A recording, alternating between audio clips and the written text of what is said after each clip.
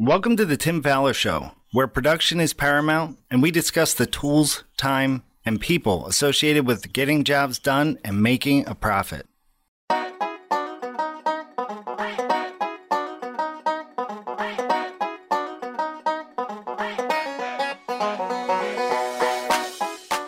On today's episode of the Tim Fowler Show, we will be talking about the power of word of mouth with the help of special guest Mark Harari of Remodelers Advantage in Linthicum, Maryland.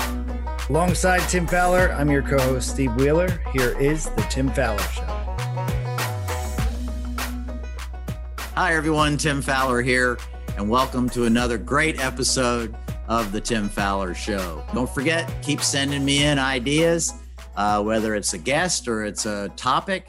I'd love to hear from you, just to hear, what you'd like us to cover on the show.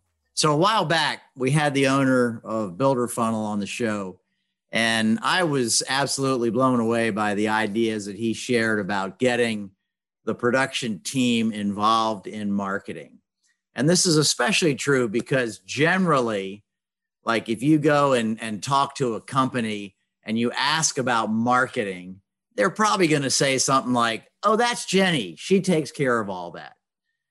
And so try this with your team. Try this sometime with your team and just ask them, like your field crew, like how much time do you spend working on marketing, right? Or perhaps like what part do you play in our marketing department? And you're probably just going to get a whole bunch of really puzzled stares like, what are you talking about? I build things, right? Or maybe they might even say, what are you talking about? I work for a living or something crazy like that. So for people who have their own business in all kinds of areas of life, they know that the front line with the public is often where you either keep clients or make clients. And a lot of times it's where we get the referrals that we all really love. So our guest today has been around remodeling business, both as an owner. I believe he sold lumber for a little while. And we'll get that information in a minute. But now he serves as our marketing specialist. He's written a book. We'll talk about that a little bit. But we're going to just start talking about this idea of engaging the field crew in terms of word of mouth. And then I think there's some other areas that we'll hit as we get onto it. So, Steve, let's go ahead and get going. All right, let's do it, Tim. So Mark Harari is an award-winning marketer and the best-selling author of Lobster on a Cheese Plate, How to Stand Out, Attract the Best Clients, and Win Every Sale That Comes Your Way.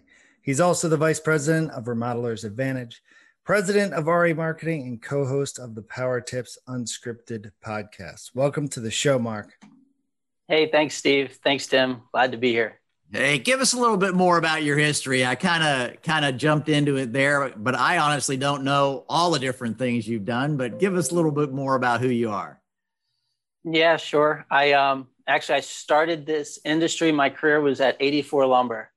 I was waiting tables, bartending, and proposed to my wife to be. And she said yes, under the condition that I wouldn't be a waiter or bartender.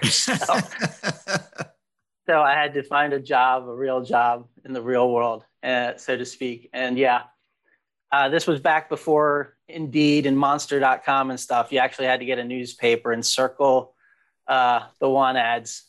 And 84 had probably the biggest one on the page. And short while later, I was hired as a manager trainee, and I was off and running. And it's funny though, because that's actually how I started in marketing. Like when I was in college, I didn't know what I wanted to do. I ended up dropping out because I was just taking classes I was interested in, things that interested me, and I wanted to learn more about it.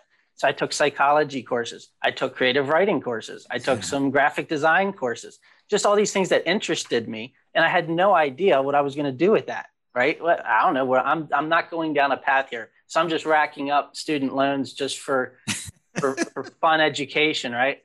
So it all kind of started to click. About a year into my stint at 84 Lumber, I started getting a small book of accounts and clients and remodelers and a couple of spot home builders and those types of things. And they would be talking to me about their marketing and would get feedback on stuff.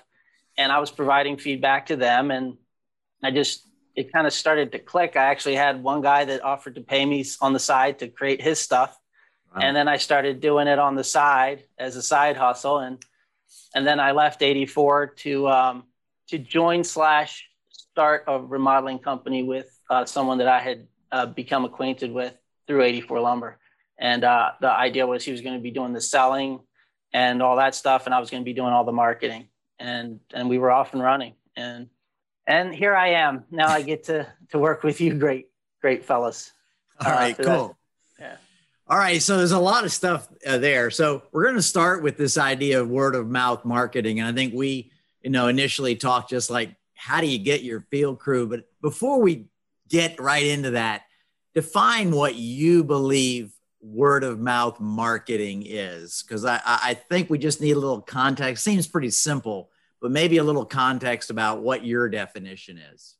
No, that's a good point, because a lot of people use the terms referrals and word of mouth interchangeably. And at least to me, these are two distinctly unique ideas. So referral marketing is something you do in a quid pro quo basis. If you get me a referral, I will give you a Amazon gift card or a coffee. And you basically create these formal, basically reward incentive programs, right? So that's referral marketing. Word of mouth happens organically. That's not a tit for tat. That's just people talking you up. When they're in a conversation with some friends, they'll say, oh my gosh, you got to call Johnny. He's a wonderful guy. They're not getting anything for it other than the pride of being in the know. I got a guy.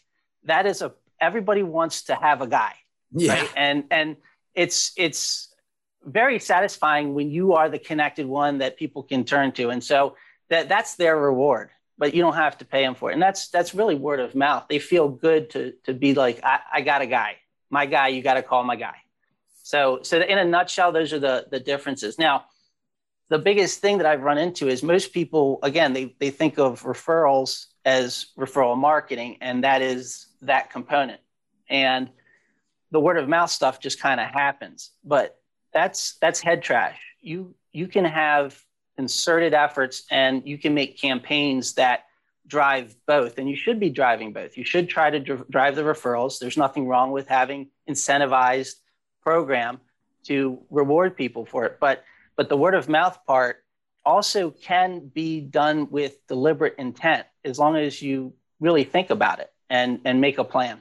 Yeah, that was something I was thinking about as I was getting ready to have this conversation with you. And that is, it is the word of mouth supposed to have an end result? Or because generally in marketing, I hear other people, not me typically, but is there a call to action in your marketing? And when I think of word of mouth, I think of, like a carpenter on the job site and the client says, hey, you guys are doing a great job. And I think about them saying, hey, tell your friends. I don't ever think about like a call to action. Do you think there's a path where you end up with a call to action? Is there something like that in word of mouth marketing? Yeah, that's a great question, Tim. It's much more prevalent in the referral side because right. Again, it's incentivized. So the call to action is, I want to take you and your wife out to dinner. Send me a referral, so I can reward you with that gift, kind of thing, or send you a fruit basket, or whatever the case may be. I would say personally, I don't think there is much of a call to action in the traditional sense, right? Right. You are trying to create. Here's the thing. Word of mouth marketing relies on two things: a story worth telling and an audience willing to hear it. Now, your clients provide the audience willing to hear it. They're the ones that are out there talking to that audience. Your job is to provide the story worth telling. And that's where, I wouldn't call it a call to action, but through deliberate activities on your part, you create the story that is incredible, because that's what the stories we share, incredible stories, right? And that's what word of mouth comes down to. There's a term in psychology that I learned early on, and it's really the foundation of word of mouth, and it's schema. Are either of you familiar with that term? Schema? I've heard it, but I couldn't give you a definition if you asked me. So please Only don't. from your book. Yeah. So schema is a set of preconceived ideas that your own brain came up with on how the world should work. In short, it's shortcuts your brain creates so that you can move through life more efficiently. So an example of a schema is if you were to go to dinner, you pull out a chair to sit, what's going to happen? Nothing, right? You're just going to be sitting at the table. The fact that the chair will support you is a schema. It's something your brain devised in its experience of life that is a shortcut. I know the chair will support me. It's a foregone conclusion, so you sit in it. If you didn't have that schema, every time you went to sit down, you would inspect the chair. You'd wiggle the legs, you'd check the back, you'd push down on the seat, make sure it's sturdy enough, then you'd sit. That's not an efficient way to go through life. So schemas play a critical role in life. The reason I'm bringing it up is because the stories we tell break schemas. Those are the things that stand out. So what your job is to find the schemas that you can break in a positive light. Using that example again, if you're at that restaurant and somebody across the restaurant from you walks in, sits down, and the chair explodes and they go crashing to the floor, right? Well, think about it. How many people do you think you're going to tell about that? I was at dinner last week. The chair exploded from under him, right? Well, the schema was broken. The chair should have supported the guy and it broke. So that's really how it works. So one of the things I talk about in the book is really to kind of go through and look for schemas in what it is you do. What is it that is a normal transaction? What does everything look like? What do people come to expect from engaging in your brand, engaging with you on a day-to-day basis? And that's just a schema they've built. And now what you got to do is you got to go and break it in a positive light. And when you do that, they're going to be telling that story just like they would tell us the story of the chair that exploded under the poor guy at the restaurant. So now I'm sitting here thinking so I'm going to go to my field crew and I'm going to say, listen, guys, when you talk to the clients, I want you to start telling stories. And they're going to look at me and go, Tim, aren't I supposed to be building them a sunroom or building them a kitchen? How long you want me to spend? An hour telling a story? So put it in the context of a job site for us. What are some of the things that may be in that conversation with a client, word of mouth on the job site that might fit into this idea of breaking the schema? That's a great question. And actually, I'm really glad you framed it that way because it can be interpreted in a couple ways. The story worth telling, in my intention of this is the client provides the story. So you don't have to actually do a storytelling session. Okay. You don't even have to engage with the client. You're creating, again, the patron that walked in the restaurant didn't come over to the table and tell you, guess what's about to happen to me? I'm going to tell you this cool story. You just witnessed this schema breaking event. So let's talk about really the schemas lie in the mundane. Okay. It's rarely ever some big sweeping thing like they came home and you had, I don't know, hired a band to play while you were working. Okay. It's not going to be, now that's pretty schema breaking. It would probably be a story worth telling, but that's not necessary. It's all in the little things. Imagine if, again, I don't know, I'm trying to brainstorm here on the spot. What if you're on your way, you go out to lunch, you swing by a local grocery store, whatever it is, Giant or something, and you're picking up some things for your wife. And you think, you know what? You text or call your client up and say, you know what? I'm at the local Safeway. Is there anything I can pick up for you to save you a trip? I'm here anyway. Wow. That's not something you would expect from a remodeler or a lead carpenter or anyone, right? That's going to blow the person. You know what? Actually, I'm out of eggs. That would save me a trip. That would be wonderful. I'll pay you when I get you. Absolutely. No problem. I'll take care of it. That's a small little thing, but that is schema breaking. It's not something that people behave in a normal way. And you didn't have to sit down and tell the client a story about this time that I did this for someone. You just do it yourself. And I bet you they're going to be telling people about it. You wouldn't believe what Johnny did. Yeah. He actually saved me a trip to the grocery store, just reaching out. So that's an example. It's little things that they're not expecting or that break what their expectations are of the experience with you. Yeah, this is so good because I've been working with companies, especially recently, where we're talking about customer service and the customer experience. And I shake my finger at them and I say, look, if you think cleanliness and weekly meetings and that kind of thing is going to impress your client, I don't think so. I think that's why they hired you. That's the norm for what they want from a company. And so what, Mark, you're sharing with us is going like above and beyond sort of the standard customer service things that we tend to think about in our business. Yeah, you're 100% right. I've using a poker analogy because I'm a poker player. That's table stakes, right? Yeah. You can't even be sitting at the table if you're not going to be clean, if you're not going to be organized, if you're not going to have a meeting and communicate with the customer. You don't even belong at the table. That's table stakes. Now, does that mean, Mark, is there a way we can gather information at the beginning that would be more, apt to that client, and pass on to our team, things that are more important to them? Or, do we have standard things to kind of break the schema? That's a great question. And actually it's a great point to segue. Schemas, there are kind of the universal schemas, like the chair is going to support you, but schemas are personal. It's a shortcut your brain created. So there, when you do get into certain levels of trying to break something, it can be very specific to clients or subsets of clients, right? If you have clients that are doctors, they're going to have a different set of schema than hairdressers, right? In certain aspects of life. And so that's a great point, Steve. You can have,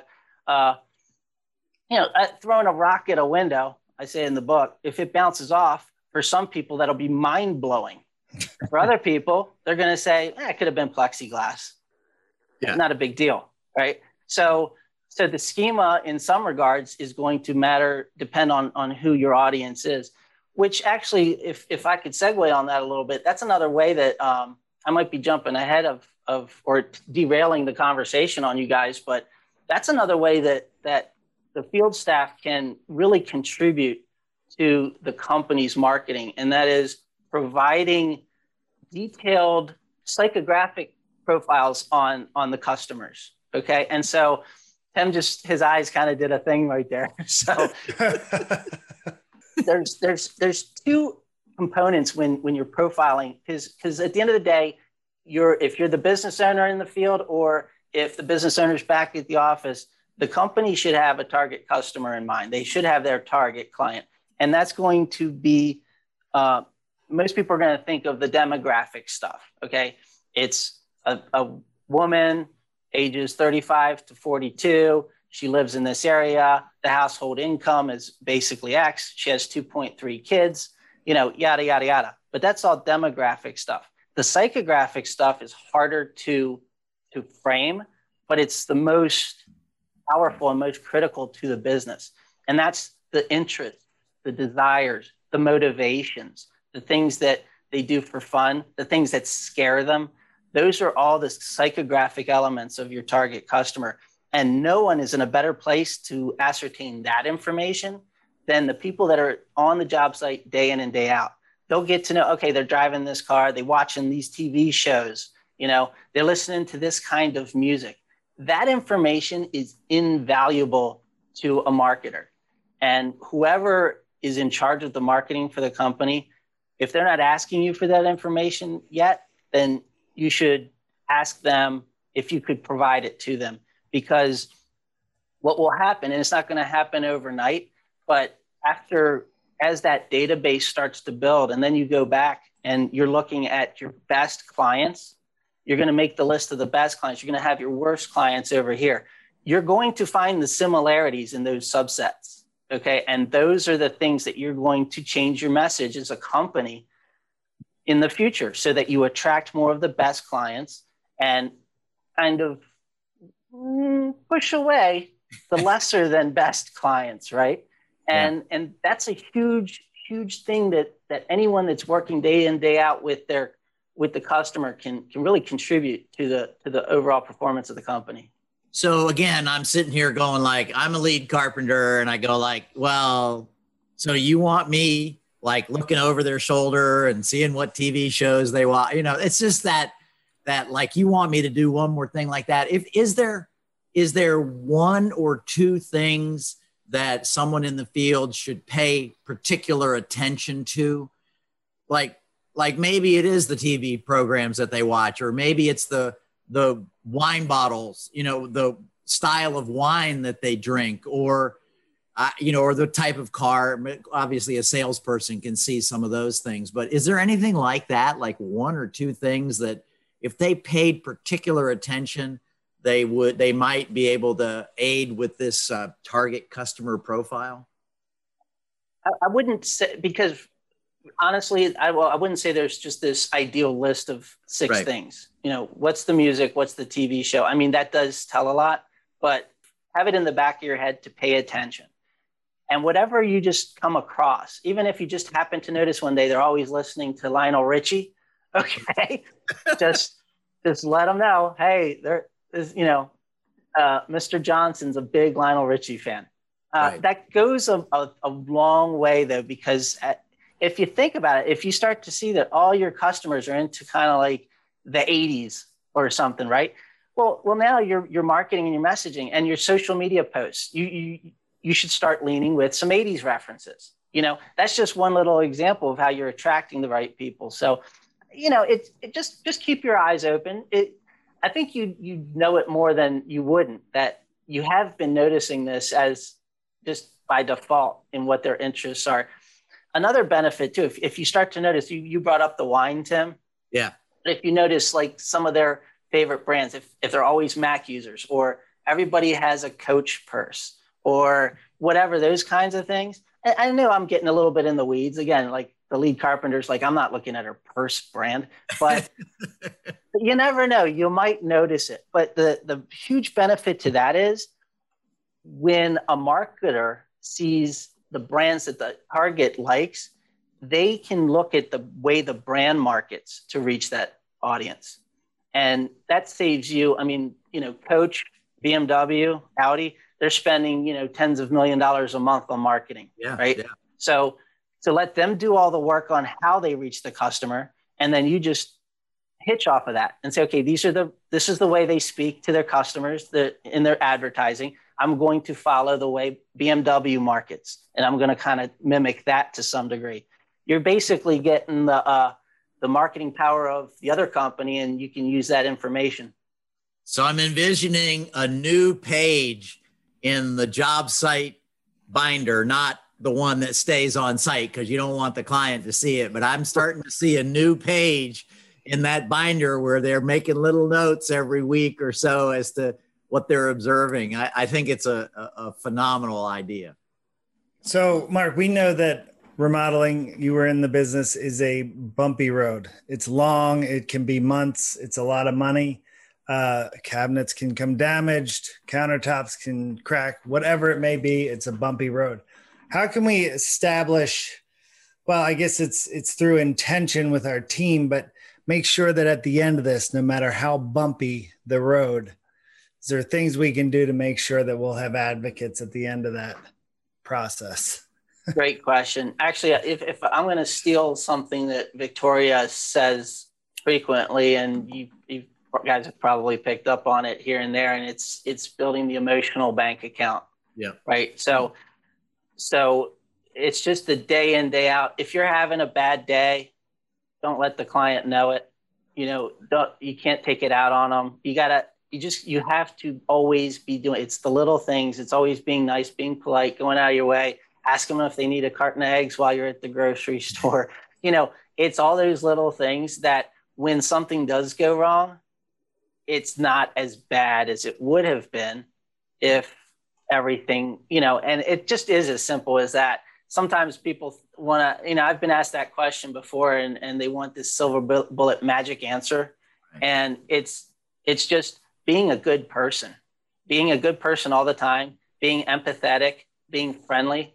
and just making friends. Don't think of them as clients. They're your friend. For the next 6 to 8 weeks or 6 to 8 months, depending on the project, they're going to be one of your best friends. Yeah. So be friends, be friendly, treat them like you would treat your own friends. Maybe not to the beer swiggling part, but but be a good friend. And when the bumpy road, just like, I hit bad times with my friends, and I don't scream and call their parents or something. So it comes down to that. It's simple as that. A lot of tentacles to that. I mean, that goes back to hiring and hiring good people and all that. So right, yeah. Yeah, there's a lot of, this has been so cool, Mark. So we're going to wind up here, but before we do, just tell us a little bit about your podcast that you and Victoria do. What's it all about, and where do we find it? Yep. Power Tips Unscripted. It's the Remodeler's Guide to Business. And we focus on really everything that the business owner or, key managers and anybody that's really interested in learning about operating a successful business. We try to hit all those topics. We'll talk about hiring, much like you guys do, budget, marketing, sales, anything that with regard to the operation of a successful remodeling company. And you can just look up Power Tips Unscripted on your favorite podcasting platform. All right. Well, Mark, thank you so much for being here. Again, kind of like my introduction, I was blown away when we had the fellow on from Builder Funnel, and I'm blown away again because I think there's some incredible good stuff in here. And I'm sure it's going to make its way into some of my presentations on the customer experience and that job binder. It's going to become part of that list of the job binder now for that. What do you call it? A psycho profile? Psychographic. Psychographic. Yeah. I better write that down so I don't forget it. And real quick on your book, Mark, because I think it's not just for business owners. I think it'd be applicable to anyone. It's very entertaining. So just title and where you get it. Sure. Thanks, Steve. Yeah, it's Lobster on a Cheese Plate. And you can just Google or search Amazon Lobster on a Cheese Plate. You're going to see lobster crackers, lobster bibs, all that fun stuff too. But actual cheese plates. And you might actually see a cheese plate too. Yeah. Right. And do you, is it on Audible too? Am I correct? Yep. Okay. Audible and Kindle and the website for the book, bethelobster.com, is where the book's resources all live. So you can download the resources there. Well, Mark, thank you so much for taking a few minutes to be with us. This has been fantastic. And we'll have you back again for some more depth of the psychographic, I think. Cool. Yeah, I look forward to it. Thanks, guys. All right. Take care. Right. See ya. Tim, I love it when we stray away from the scheduling and, how do we impact the net profit as a production team. But Mark shines a fantastic light on ways that they can continue to increase that word of mouth marketing through our production team, through everyone in the company and the activities that do that.